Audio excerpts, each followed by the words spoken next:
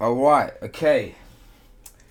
Good afternoon, good evening, good morning. It's 5 a.m. in Islington. I go by the name of Idris the Brand. And it's your boy DC Car. And welcome to the 5 a.m. in Islington podcast. Now, the woman on my right needs no introduction at all. None at all. But for the people, we're going to allow her to introduce herself. My name is Busayo Twins.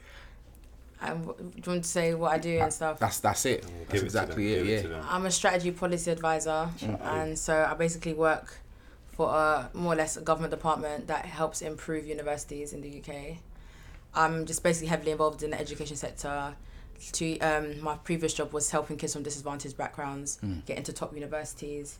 I do a lot of work on championing race and diversity in higher education, and recently I've been doing a lot of like Brexit breakdowns. So on my social media, I try and make politics accessible to people like ourselves who might not have the time or the interest, or even just not even feel like they're speaking the same language as us, you know. So I try and make sure that politics, we enter it from our side. So whatever affects us, I can be like, okay, that's your entry point into politics. Let's go from there.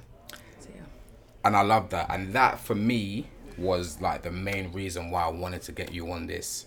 Because right now, in number 10... It's looking shaky. There seems to be a lot that's going on. And, you know, I'll put my hands up and say, majority of the stuff, like, I've got no idea what's going on. Now, I've seen on your social accounts, like, you definitely give in-depth detail of what's going on, potentials, all this kind of stuff. And I think it's very important that myself, Denzel, and anyone that, you know, resonates with us understands what's going on and what could potentially...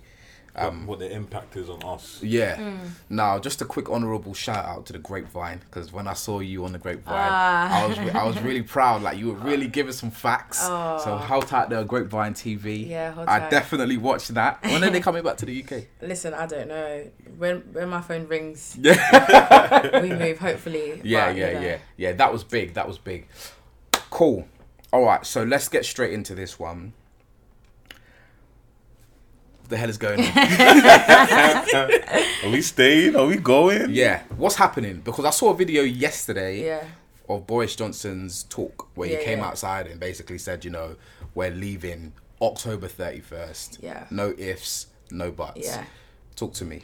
So basically, I don't know where everyone is with it, but as you know, 2016, the UK voted to leave the EU, and the initial deadline, so the following year, Theresa May basically triggered Article 50, which basically officially says we're going to leave the EU.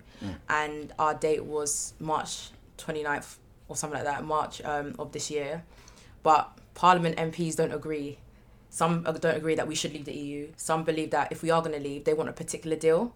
So the question at the referendum was, should we leave, yes or no? But now the question is, how do we leave? So it's no longer a discussion about should we leave. It's most of us are like, all right, cool, if we're going to leave, if we have a good deal, I don't mind.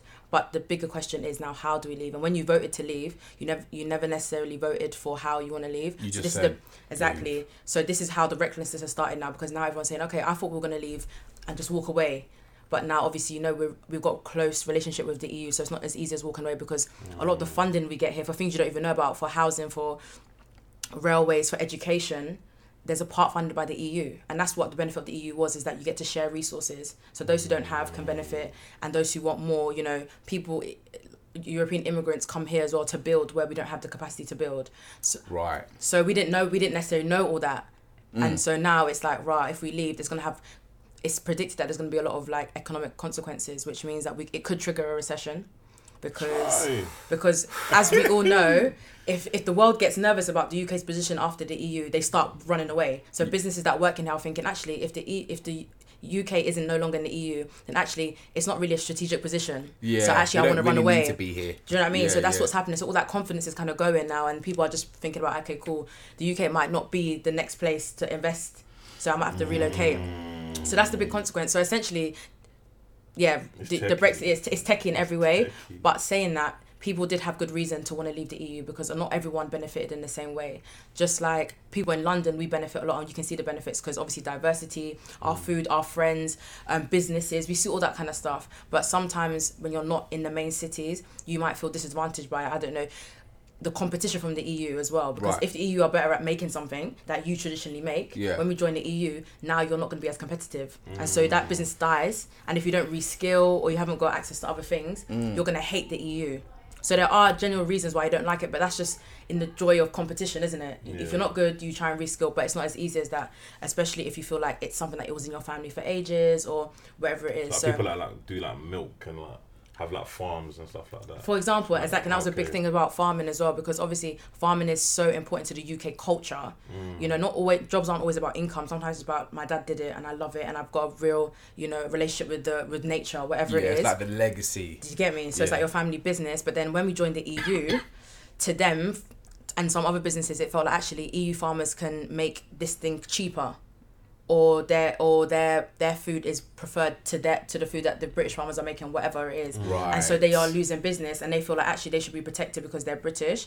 And so there's that idea of actually protecting your own, which is fine. But I think what's happened across in the EU is basically like a political union where different countries have come together, but there's African Union, there's all these other kind of like unions that people join together, and the idea, as I said before, is to benefit as a team, right? Yeah. But sometimes if you don't accompany that with education and say, by the way, these people who look different to us or are doing something different, they're coming over to do this, but it's in the spirit of all of us are benefiting. If you don't say that, then people are going to see change and be like, rah, that's competition. But it's like, no, you're eating off it. So even if that farmer's business wasn't banging, you might actually receive help. You might actually receive medicine from the NHS, but EU workers are working to actually support. So your business might be affected, but in every other cycle or chain of events, you'll benefit from the EU. So you might not see the direct benefit, there we go. It's coming. But that's how like there we go. Yeah. Even like, you know how there was like this thing about like when like the Eastern Europeans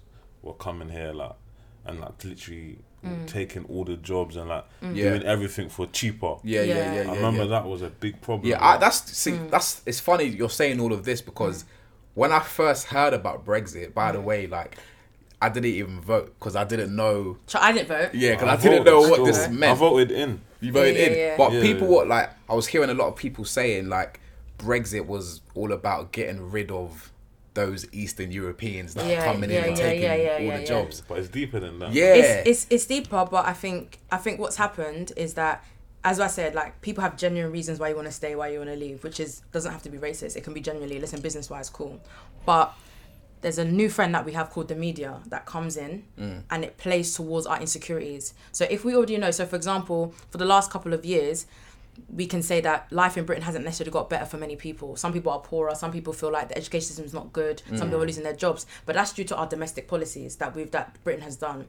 But what's happened is that because domestic policies haven't served the UK, they've kind of like scapegoated and go, actually, the reason why we're poor, and it's always done this in all history. If you see history in different countries, when there's a group of like minorities and there's something going on in your country, it's easy to say, you know what, it's not us, it's these people.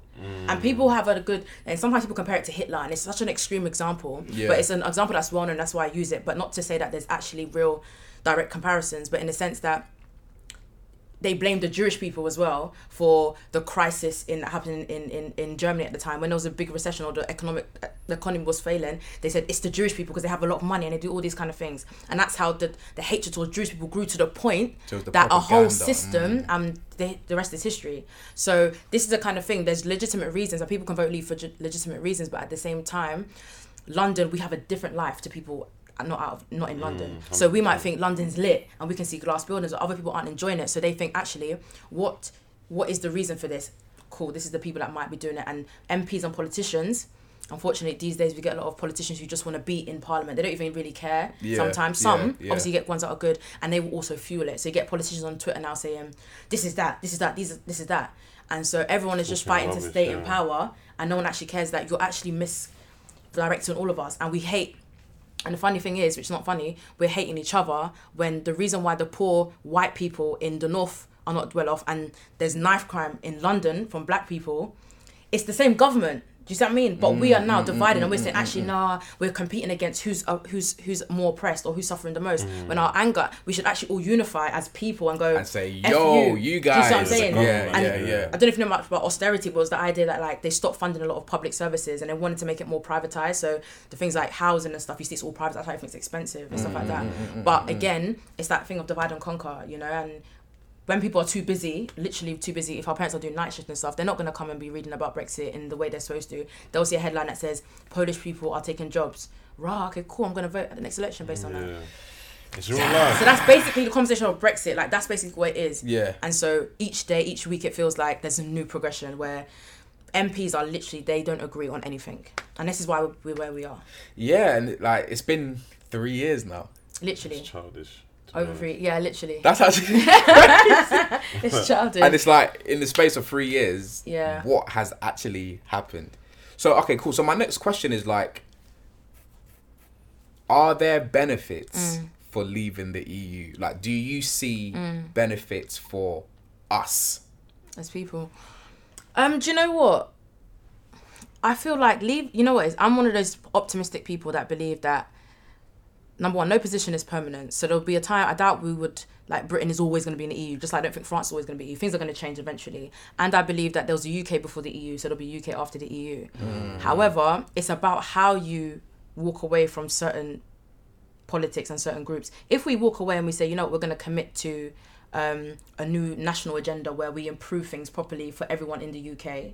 We love the EU and we're going to have like a new relationship with them, which is we're not in the EU, but we have a close relationship with them. No animosity. And inside the UK, there's no this polarized views of like, I hate this person, I hate this person. That's fine. It doesn't matter. But if we're leaving based on something that we think is quite xenophobic, we're leaving based on the fact that it seems like British people don't like Europeans, basically, and we think they're taking our jobs. That's not a good way to start a new moving forward. That's not a good basis to have, because what it's saying is that if people can feel so upset about circumstances and then blame a particular set of people, and by the way, I say this to say not everyone believes this, but generally the whole conversation will felt a bit like they hate immigrants, right? Immigrants. If you thought there was bad. I thought there was levels to this, where it's like you can actually distinguish between a Polish person and a British person in the sense that you're all white, and I know there's differences, and I'm not trying to say there's no differences, but the fact that if you look at how different we are physically, 100%, it's like right, you can leave because of Polish people, and you're all European, is what I mean. Then that's nuts. It's techie, Carl. No, obviously, because me, like, I always hear about that, the Polish, the European thing, how they're coming in, they're doing every job that for cheaper, and like they're just making all their money and sending it back to Poland. Like, I hear that. I used to hear that quite a lot, obviously, when the Brexit thing was starting. But for me personally, like, the EU, like, I don't really know too much about politics myself, innit, but from what I do know, like, it will affect me personally, like holidays and like visas and stuff like that. Like, obviously, I like to travel, in it. So going into Europe is a walk in the park because we're in the EU. You get it, but having to apply for visas and all these. So checks, is that actually gonna be a thing that we're gonna have to be? It all depends. So basically, Brexit. So the deal. So there's two parts to a deal that's gonna happen if we leave the EU. Is that one is about. It's like they call it the divorce deal. It's what happened. It's like the terms of your divorce from the EU. So saying, okay, cool, I'm leaving on this basis. Cool. But then there's another part that sets out the future relationship. Yeah. So it's like breaking up with your boyfriend and going, cool, we're broken up. But now it's another bit that says, well, are we going to be cordial? Are we going to be friends? Are we going to be boys? Are we still going to have the same friends? It's that bit, you know? So there's two parts of that. So if the second part sets out a relationship where technically we can still travel in the EU without a visa, that is possible. Yeah. Obviously, it won't necessarily be no visa at all because we're actually not in the EU, but it still might be on favourable terms. It's possible. But the way we're going about it now and the way our relationship is with the EU, it doesn't look like the EU is going to try and be as nice. Because the EU, do you know what I mean? For the EU, it's like, yo, there's 26, 27 of us. It's there's family. one of you. And you voted to leave. And you didn't even pattern your people to tell them the real issues. Now all of a sudden we're getting the real details that we could lead into a recession or this.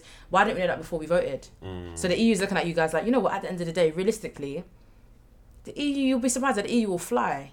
And I think the UK did this whole, you know, the way they talked about the EU was that it needed the UK. And don't forget me wrong, the UK has been very important, but now it's like, no man is an island in this globalized world. The UK, even if don't stop thinking about times of Henry VIII and when you used to own a third of the world or whatever it is, those days are gone, my G.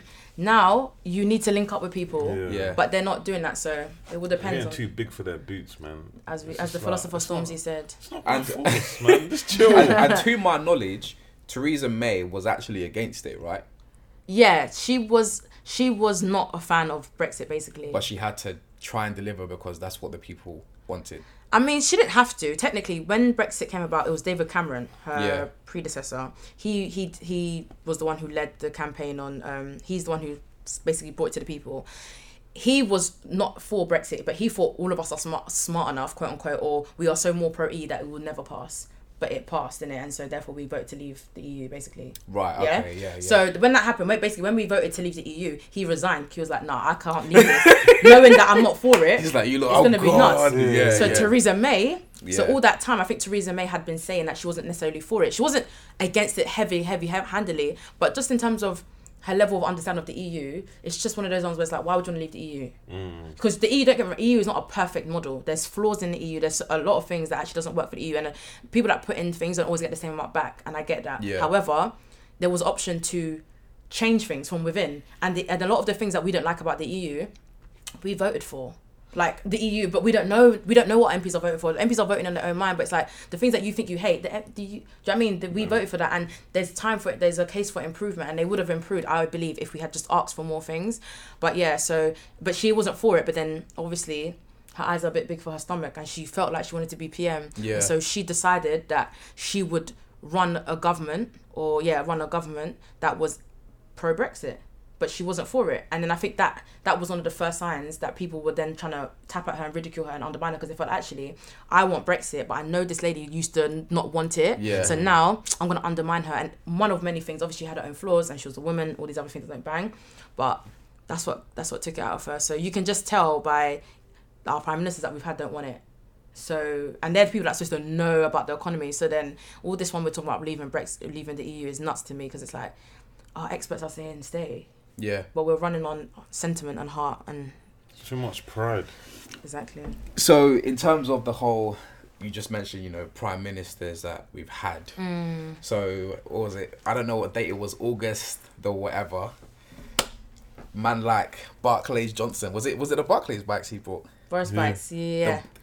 Boris Johnson was elected as prime minister. Yes, sir. Now, the day that happened, I just remember there was like a whole leap of people going crazy. There's this one journalist, some white guy, that always smashes him. Is it Owen Jones? I think it's Owen Jones? It's Owen something. Owen Jones, I saw like one video, he was on like live TV going in on him. And it just seems that Boris Johnson is not the person that we should have in power. Now, first of all, before we speak about that, you personally, do you agree with him being prime minister?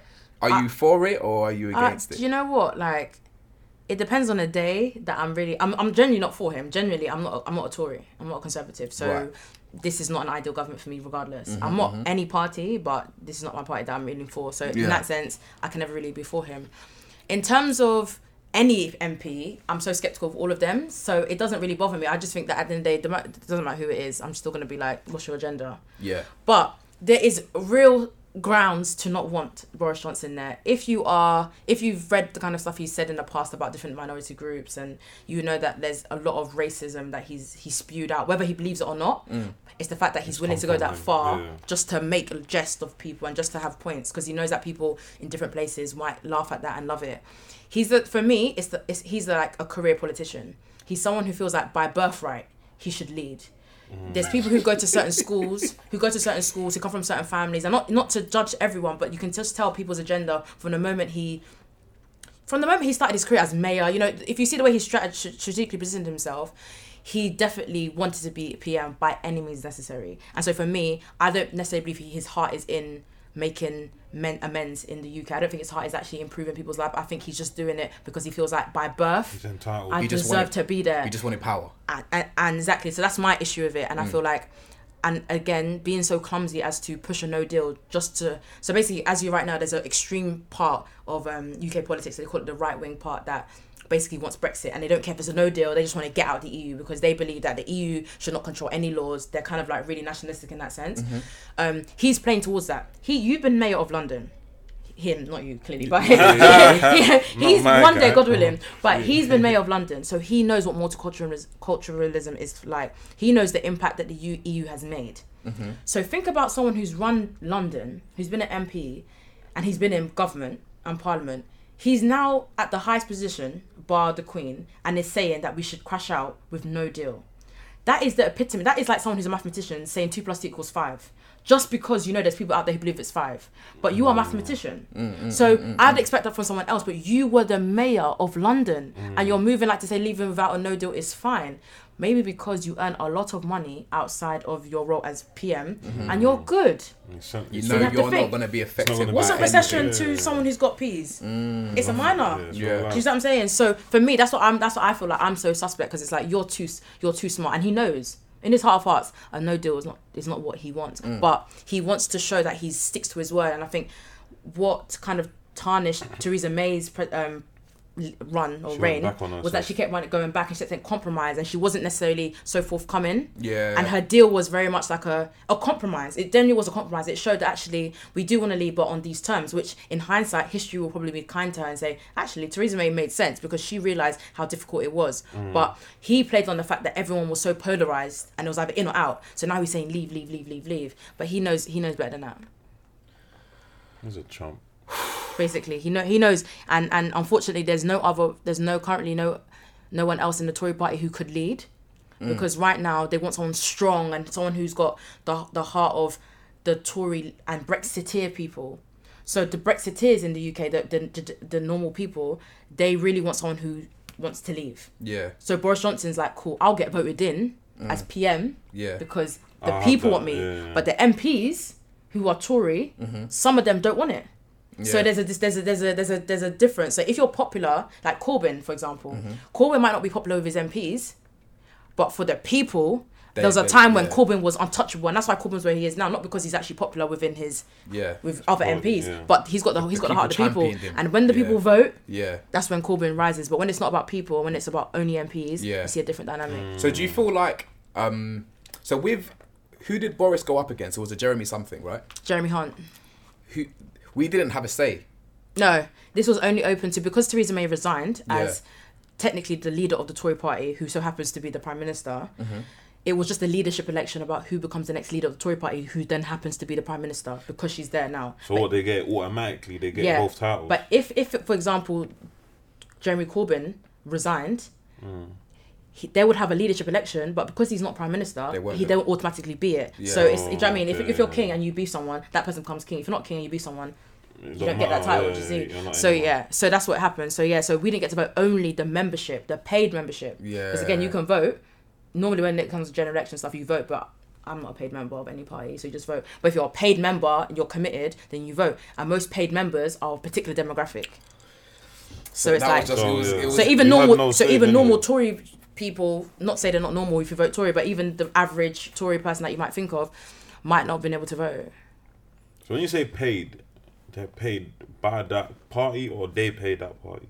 So you pay like membership to the party. Oh, true. Yeah, so if you're a proper member, like a membership. Yeah, membership. Yeah. I believe. Correct me if I'm wrong, but yeah, as my knowledge. I think that's very smart what they did. The fact that we couldn't have a say. Because if we could have a say, it'd be a mad thing. I don't think. And I think that's why a general election to some people is like, it's an opportunity actually to prove that the Tory government or Boris is unpopular. Yeah. But we don't know. We don't win. Before we go into that general election talk, so Boris, okay, so to my knowledge, he's put a halt on Parliament. Yeah, he's prorogation. Prorogation on Parliament, which means what exactly for those who don't know? It basically means that all parliamentary business stops until it doesn't again. So until right now, I think it's supposed to resume mid-October, somewhere like the 12th or something of October, 12th, 14th, something like that, 12th, something like that. Yeah. Sometime in mid-October. It depends on when it starts from. So it can start as early as next Monday or next week. So what's his reasoning for that? Why is he stopping all political business? So basically, since the summer, well, up until today, MPs have been on break. They've been on annual leave. They get time off. Innit? I know you think kids are out of school, so I mean, you know, they've been off. So there's nothing has been happening in Parliament. Nothing has actually been taking place. Everything that's been taking place is all online and talk. It's not actually officially part of their business yet. Right. But since the last time we pushed back our deadline for Brexit to October 31st, it's actually in legislation. So whatever happens now, regardless, we are set to leave on October 31st. Yeah. Because it's in legislation. If you want to change it, you have to then pass another law. Do you know what I mean? And get an agreement from the EU, etc., etc. But right now it's in legislation. So if the MPs are coming back, and before they left, obviously there was no agreement. You might not like no deal, but you might not agree on what deal. You might hate Boris, but you might not like Corbyn. Yeah. So everything was like, you link up some reasons, but there's no general. Do you know what I mean? Everyone generally didn't like Theresa May. That was the only thing that unified everyone, was that we don't like her. But your enemy doesn't make you a friend all the time. Yeah. So that happened. So basically right now, no one knows the numbers. Everyone's like, I don't know who's for what. He's now been voted in again. And then obviously they've been on holiday, they've been on annual leave, so they've come back now. The deadline for Brexit is the 31st. So there's actually only not that long. Yeah. 2 months technically, or less than 2 months now, right? So if you suspend Parliament for how many weeks, right? That stops MPs from making the other deal from linking up and trying to basically block your deal, and passing legislation, and also submit a vote of no confidence. So if MPs don't like, if you don't like your MP, or if you don't like your Prime Minister, or if you don't like the ruling party, you can sign something for vote of no confidence, and if it passes, then either there's a general election, or you have to change your PM, etc., etc. Is that like being impeached? Basically, more or less.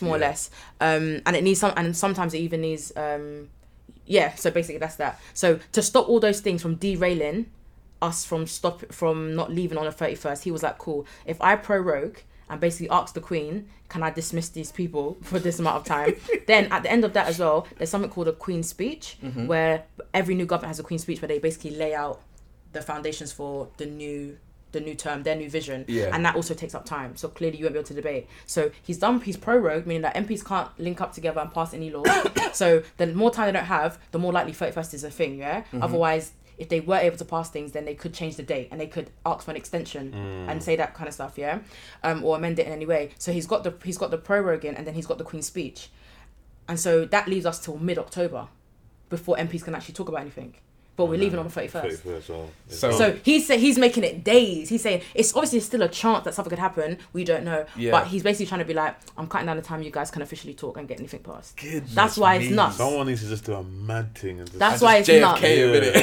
And I think that's why even during their recess, MPs were having talks across parties, because they were like, you know what, there's no time. If they don't use this week and next week to kind of put something through that basically says that legally says, you know what, let's make no deal illegal. If they vote on it, they can make no deal illegal and ask for an extension. And they'll have to do it. And they might say extension unless Parliament agree otherwise.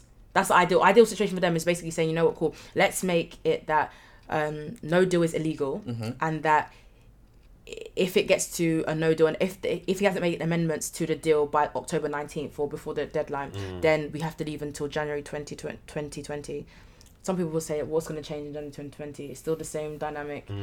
Basically, the EU is saying, this is the deal that we agreed with Theresa May and her people.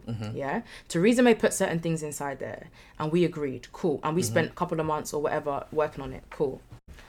Now you've said that now that Theresa May had to go back to Parliament to say, basically, this is what I agreed with the EU. Can you pass this? Because that's be law in the UK. MP said, I don't like it.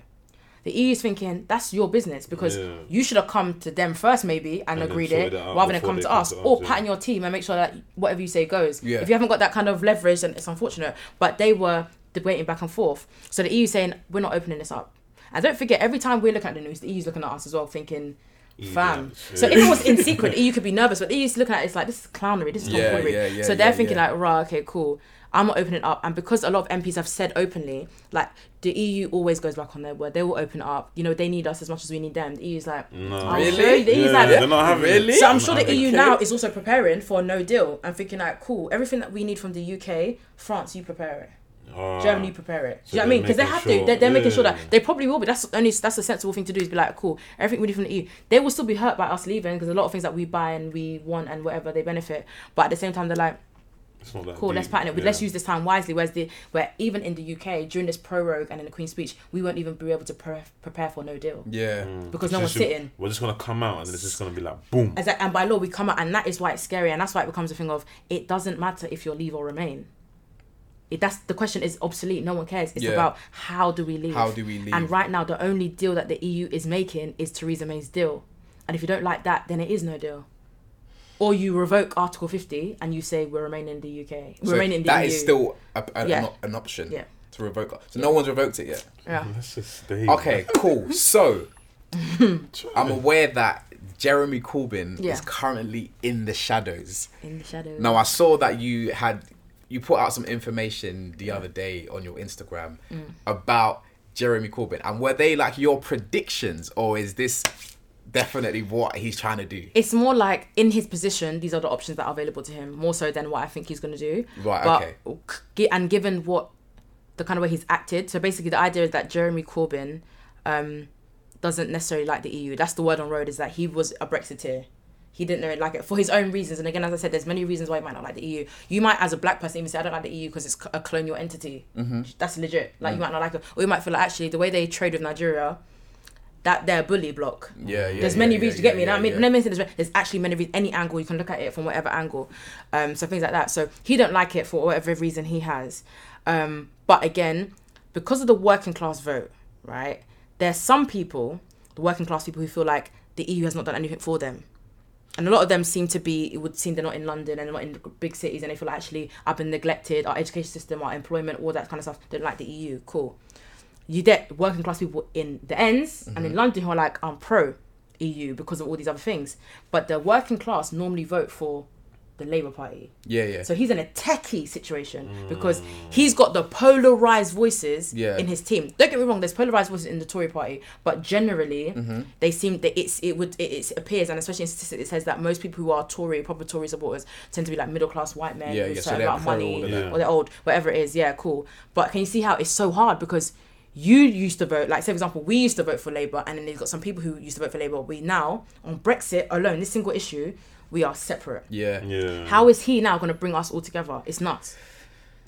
That is nuts. So the fact that he was for Brexit, do you feel like he may try and just favour that side of his people? I feel like the MPs around him aren't.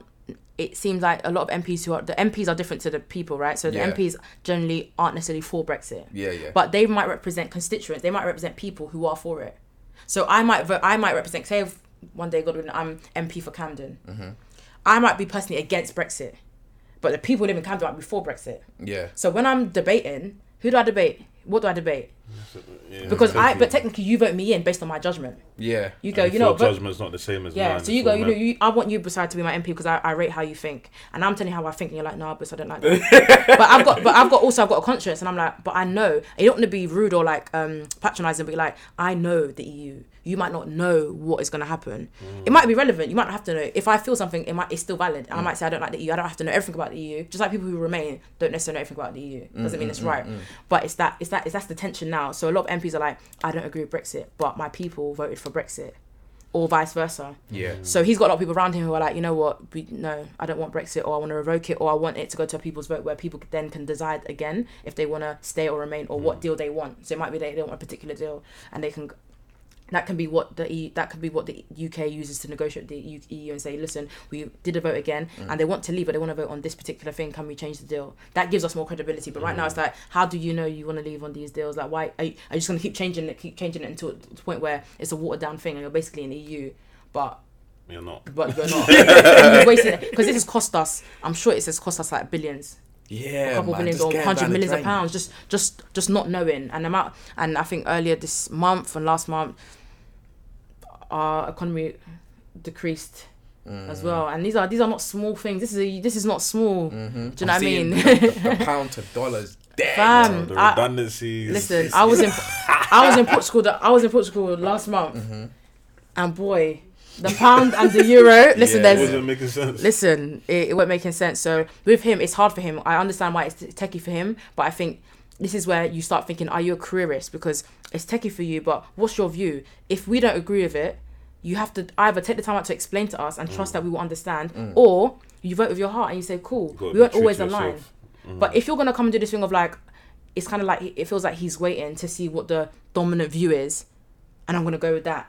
Do you know what I mean? And then after that attack, and I get it's hard, but it takes a real, and I say man, meaning man and woman, it takes a real man and a real woman to really be like, you know what, I'll be hated for this, but trust me, that's the right thing to do. And you have to wait for history to come and write your name and go, this person done the right thing. Took a risk, but it banged. But these days, no one wants to take it out. Everyone wants to be the person that retweets something that's already been retweeted 100 times because it's safe. It's safe. That's like, what everyone's doing. Fam, it's safe. That's why everyone's like, what are you voting for? It doesn't matter. It's just like everyone wants to know, like, yeah, what are you doing? One with the fade. That's what it is. And this is why we're exactly. And this is why we're in this like position, because it's like no one wants to move, but.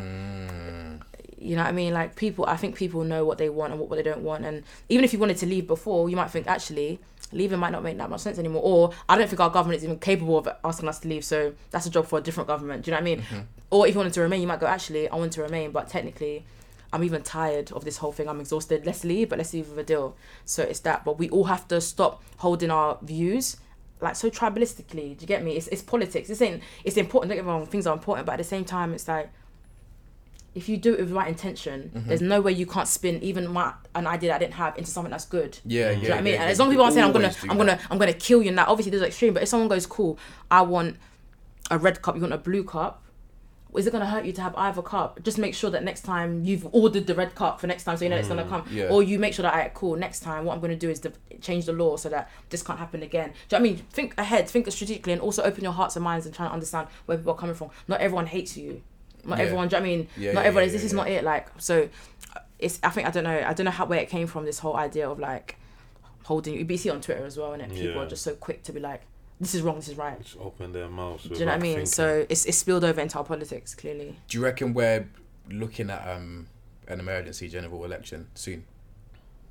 It seems like it's 90%. It seems very likely. It depends on what happens this week. This week, MPs are coming together to hopefully pass a motion that makes no deal illegal and gives us an extension to Article 50, basically extends our deadline to January 2020 if no adjustment to the deal has been made by like October 19th or 17th, because October 17th is the day that Boris Johnson is going to go and meet with the EU to talk about it for one last time. And after that, it's the 31st, which is like 14 2 weeks after. So they're trying to say, cool, if you haven't actually got a deal, changes to the deal by the 19th, 2 days after that meeting with the EU, then let's extend it to January 2020. That's what they're trying to do before Parliament is suspended as early as next week. So this week we're going to find out basically, and if it passes this week, then it seems like Boris Johnson said that, cool, if you pass this and it forces his hand, obviously because he's promising everyone he's going to do 31st, he's saying he's going to call a general election, which will be set for the 14th of October.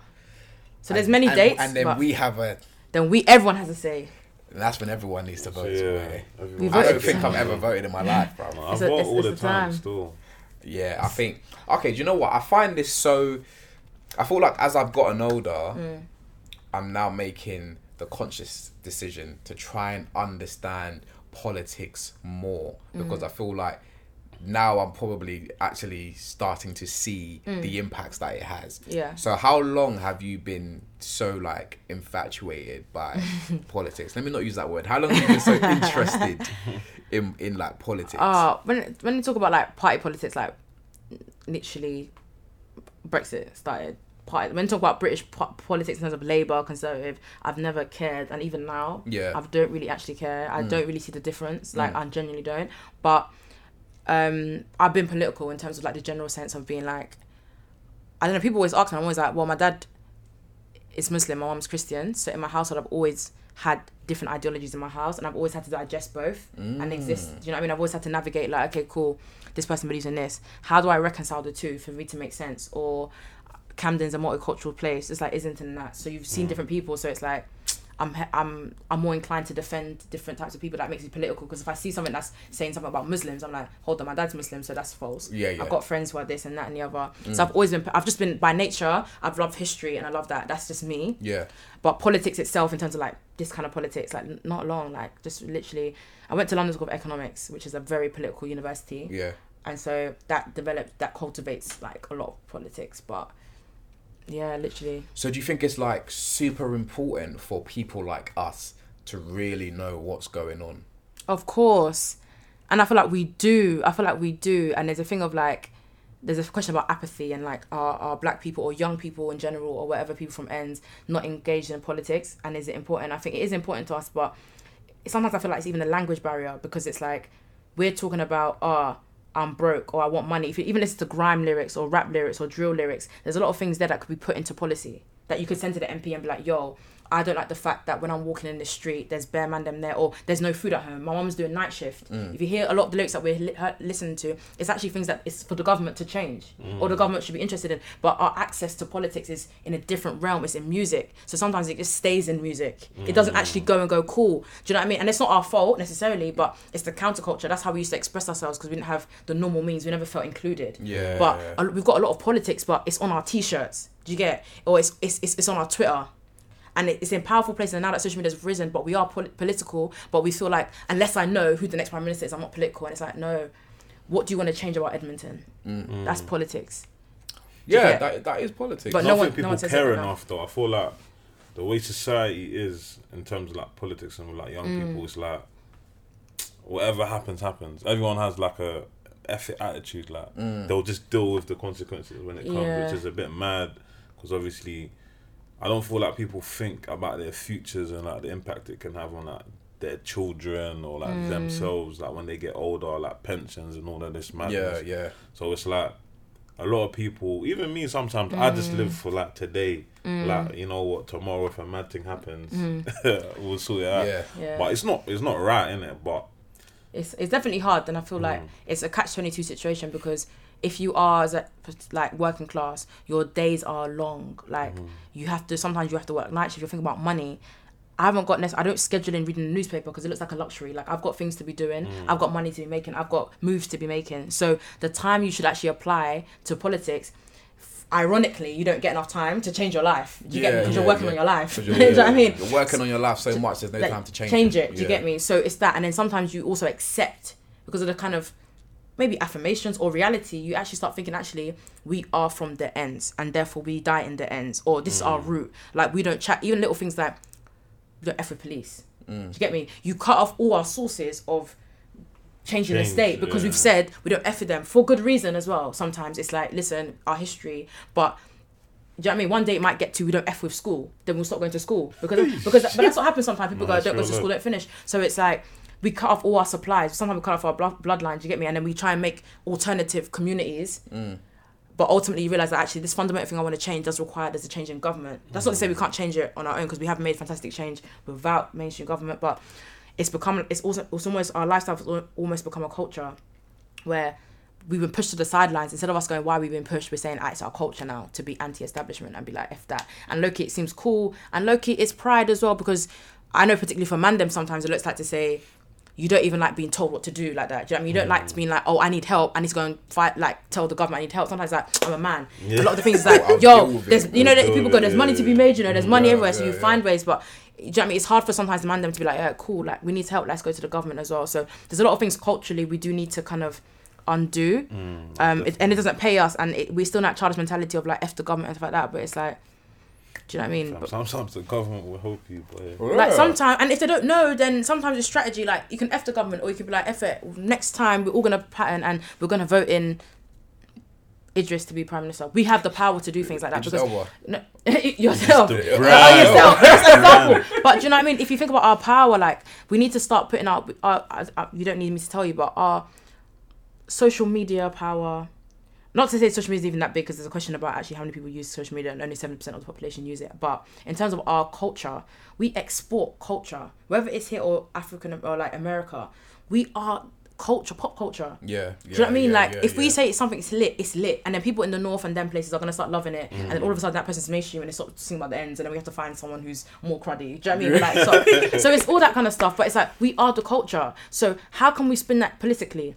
All we don't need everyone to be proper on it, but we need someone at least to be like, cool, I trust this person. Just say it's me. Just say, for example, Bruce, who we voting for this time? Cool, this is the person. We all just pattern. Voting don't take long. It actually doesn't. But we need to have systems where we've got people in every place where it's like, okay, cool, all right, cool. We've got this person in politics, we've got a person in music. Cool, so if we ever needed to, we know that we don't even need that because we've got people. But if we're going to cut off our bloodline, our blood supply, it don't work like that. And that's the issue we have. So we have to rely on Stormzy to like sponsor 2 kids to go to Cambridge. And it's like, that's lit in itself. Don't get me wrong, it's sick. But there's like 3 million of us in this country. Fam, if we wait every year for 2 people to go to Oxford and Cambridge, we'll be here all day. Do you know what I mean? Like, do you get what I mean? Or whatever, 3 million BME, whatever. Do you know what I mean? So it's like, we can't be waiting for people like that. So do you feel like we need more of people like Stormzy? I think we need to, number one, need more people who have power to think about how they can leverage their power, which isn't just about buying certain things. Because don't get me wrong, you're entitled to buy it and everyone likes nice things. But at the same time, how far can we really go? We're not like, quote unquote, like more privileged people who can afford to live as individuals. Do you get? Yeah. Us leaving the ends and all that is going to take teamwork. We're not in a position to be like, all right, cool, you want to blow, you want to be selfish, all right, cool. No, but we're also, in the same time, it makes us more powerful. I mean, that if you blow, your family's lit. And you've changed the whole generation over just 1K.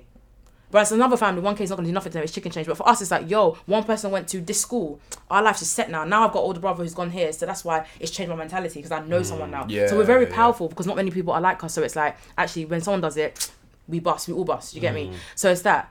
But so that's one thing we need to change. But we need to change our attitude. So they need to basically leverage their power in different places.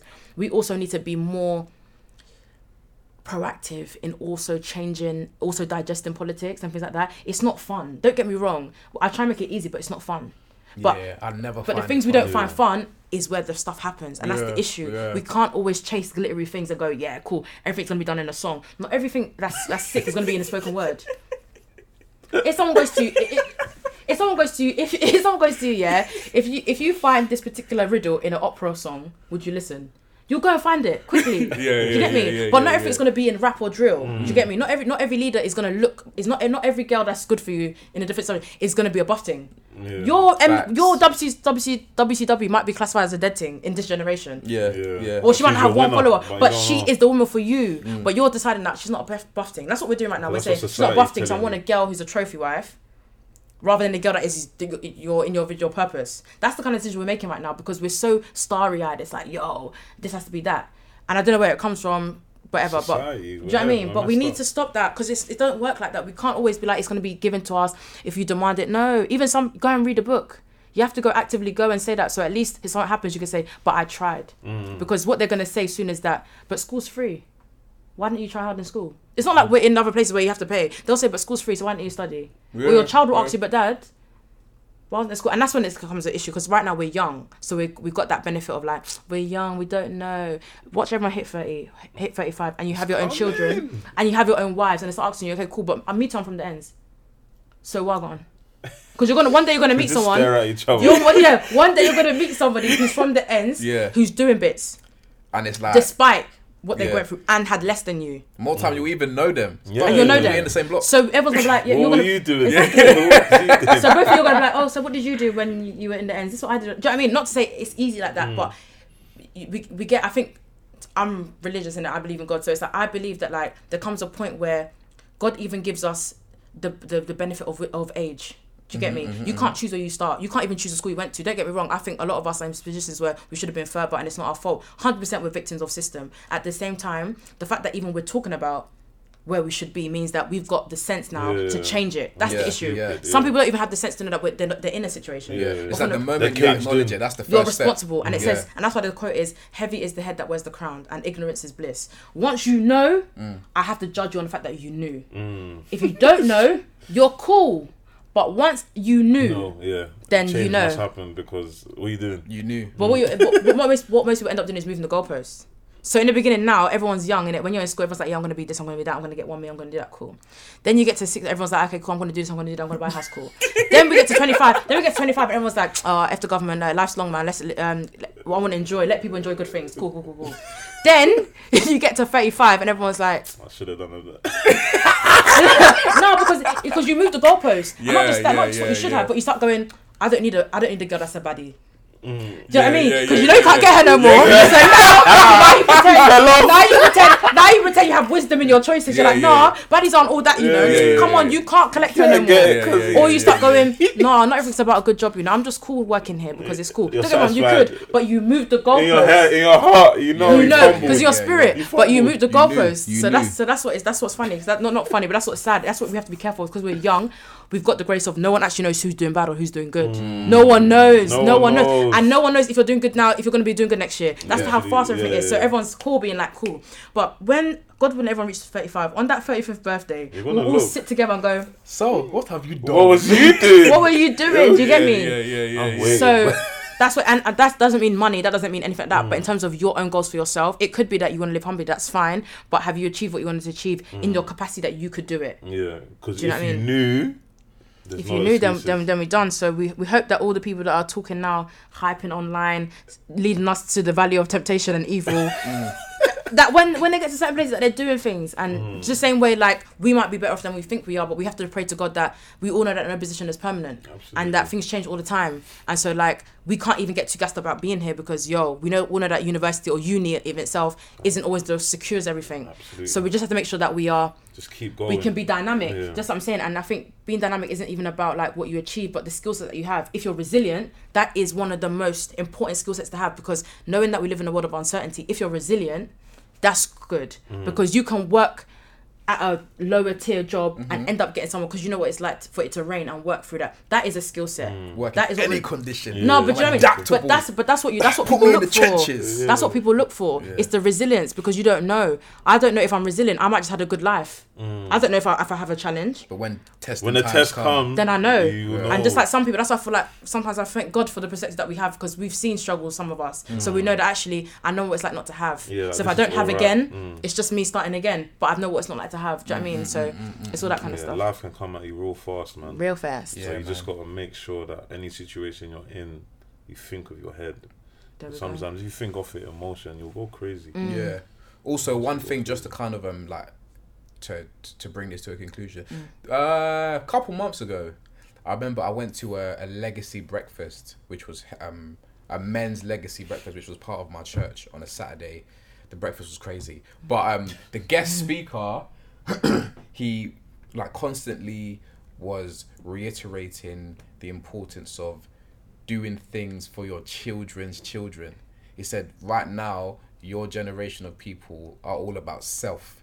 About self. So what happens for your children's children? So he said, in a weird way, he was saying you shouldn't even be thinking about your kids. You should be thinking about your kids' kids. He said that when he went, his son is in private school, and every time he goes to drop him to school, he sees all the other students, like white students, and it's their grandparents that are dropping them. And one time he was having a conversation with one of the grandparents. He was like, oh, so, how did you manage to get your son in this school? Because it's an expensive school. He was like, oh, the trust fund. I've been saving up since I was young because I knew it was important to set that legacy. And he was like, when he said that to me, he was like, oh, snap, I've been doing this wrong. I've been thinking about myself. When I didn't have a kid, I've been thinking about my kid. When really, where it starts from self, that you're thinking about your kids' kids. So everything you do... It's times two. It's